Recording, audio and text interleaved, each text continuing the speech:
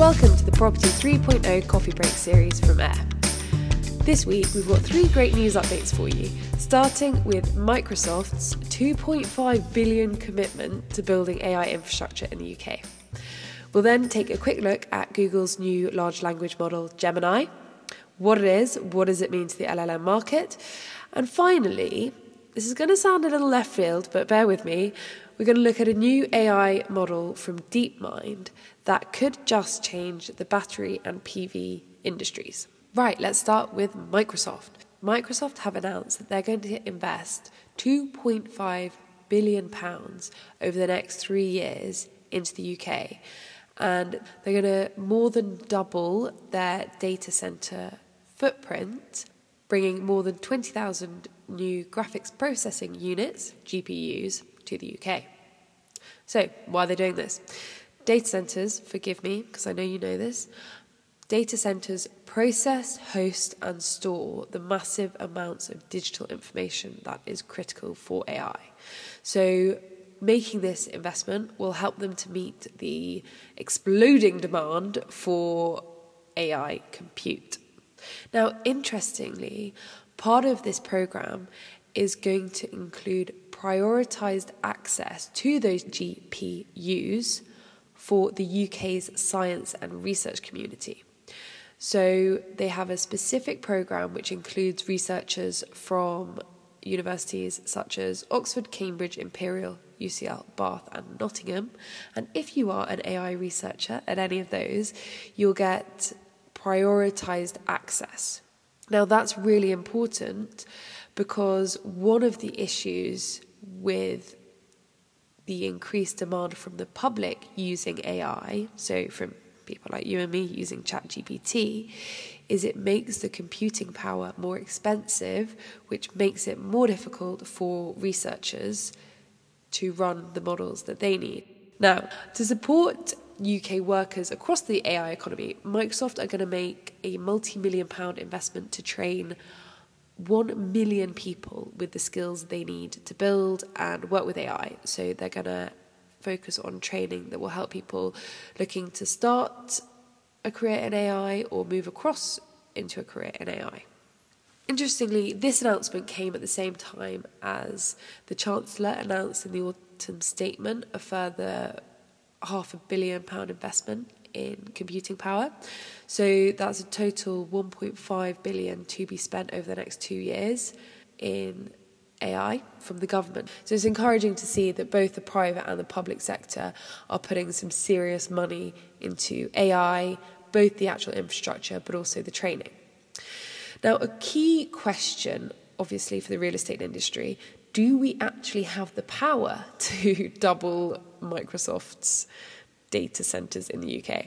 I don't have to tell anyone working in development at the moment that the actual physical supply of power is a huge restriction, especially in West London, where Microsoft are already building their North Acton data centre. So whether Microsoft's commitment to infrastructure includes literally increasing power supply is TBC. You know, if we suddenly have twice the amount of data centres, what will that do for the power supply for the rest of us trying to build things? So we shall see. The counter argument to this is obviously that AI is getting better, faster, more efficient every day. And somewhat ironically, the AI itself is helping us to work out how to do this. So maybe in a few years, this will be a non-problem, but we shall see. On the training, I'm obviously super excited about the idea of an AI literate population. Now, for context, the UK's AI sector at the moment contributes 3.7 billion to the UK economy and employs 50,000 people. So investments of 2.5 billion by Microsoft and 1.5 billion from the government are really significant compared to the current economic output of our AI economy. Obviously, and increasing the number of AI literate employees from 50,000 to 1 million is huge. That's like 1.5% of our population who Microsoft is saying they're going to train. I do have a slight concern about a private company having this level of influence. That's 1 million people in the UK trained in Microsoft's vision of AI and AI safety. And this is really where big tech firms start to look and behave a lot more like institutions than purely profit-making companies. And the relationship between these companies and governments is becoming increasingly intertwined and complex. So I think that's something we need to watch. But that point aside, I think this is generally really great news for the UK. Great news if you're in a data centre advisory team, and let's hope we can work out the power supply issues. Right, now on to Google releasing their next evolution of their large language model called Gemini. They are releasing 3 levels: Ultra, which is a mega model equivalent to GPT-4. The next level down is called Gemini Pro, and finally Gemini Nano, which is optimized for your phone. So the headline is that Gemini Ultra performs better than a human at the benchmark test. So this benchmark is called Massive Multitask Language Understanding. And it's a tool which basically benchmarks with a multiple choice test, which is designed to measure an LLM's accuracy across a very wide range of subjects. They test it on basic maths, US history, computer science, law, and they make sure to test it on information that the model has not been directly trained on. They take a cross-section of multiple choice questions, some are general knowledge or things that some human could sensibly work out, and then some are more domain expert questions.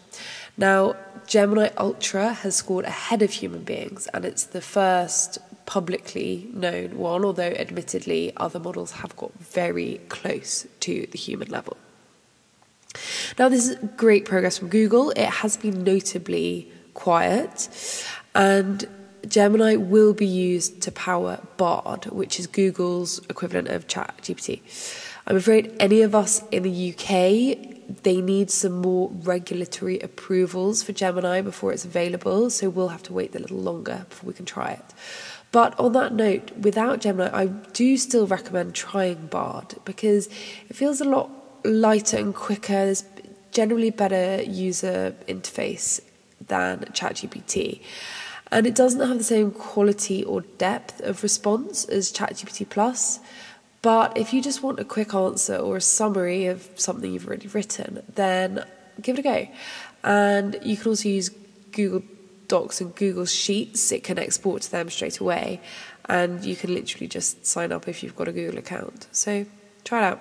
On Gemini, some people are pointing out that it's really not anything new. Google have emphasised that it's very multimodal. So by this, they mean that it's been designed to interpret text, image and audio data from the ground up.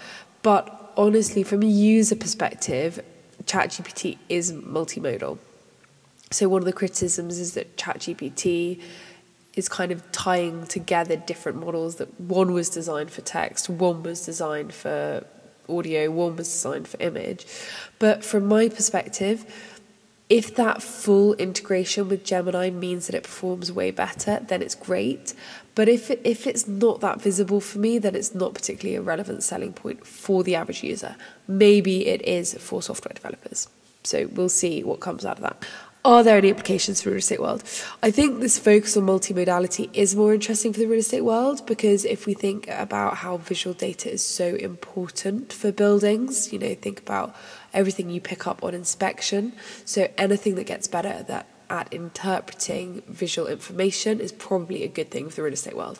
But I don't see anything super key for us just off the back of that announcement.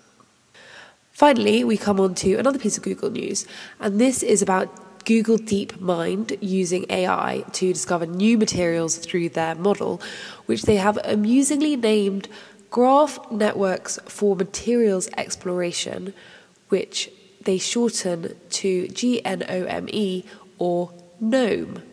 Now, we've spoken before about using AI for drug discovery. Basically, you can use AI to cycle through new drugs, or in this case materials, that share similar features to existing drugs or materials but have some differences. You can then create a list of potential drugs or materials to go and test much faster than humans could have iterated through to get to that testing point. Google's GNOME generates what they call candidate crystals, so that's the list of potential crystals, and then also predicts their stability. So what is a crystal? Just in case you don't remember your chemistry GCSE. A crystal refers to, it's a huge family of compounds that all have an atomic structure made of repeating units. So do you remember those crystal lattice diagrams? That's what we're talking about. And most semiconductors are some kind of crystalline inorganic solid. And semiconductors are critical elements in batteries, PV cells, mobile phones, etc. So they're super important for everyday life. Now, the Google GNOME has been trained with data on crystal structures and asked to generate potential crystals and also to predict their stability. Now, for context, over the last decade, 28,000 new materials have been discovered. GNOME has found 2.2 million materials. So at the previous pace, that's 800 years worth of material development that this new model has done. As an example, it's found 52,000 new compounds that have the potential to be superconductors. So that's a material where electrical currents flow with zero resistance.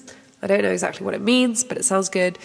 Previously, about 1,000 such materials had been identified. So previously, we had 1,000 materials. Google's GNOME is giving us 52,000 potential compounds. So to me, this is such a great example of the potential of AI to help us spring forward. Now, what is the relevance to real estate? Obviously, we don't know yet, but if there are going to be leaps forward in battery technology, solar panel technology, there may well be some really positive impacts on how we power our buildings, how we transport ourselves, and how we store energy in our homes and in our cities. And I'm really excited to see where that could lead. Thanks for listening. I'll see you next time.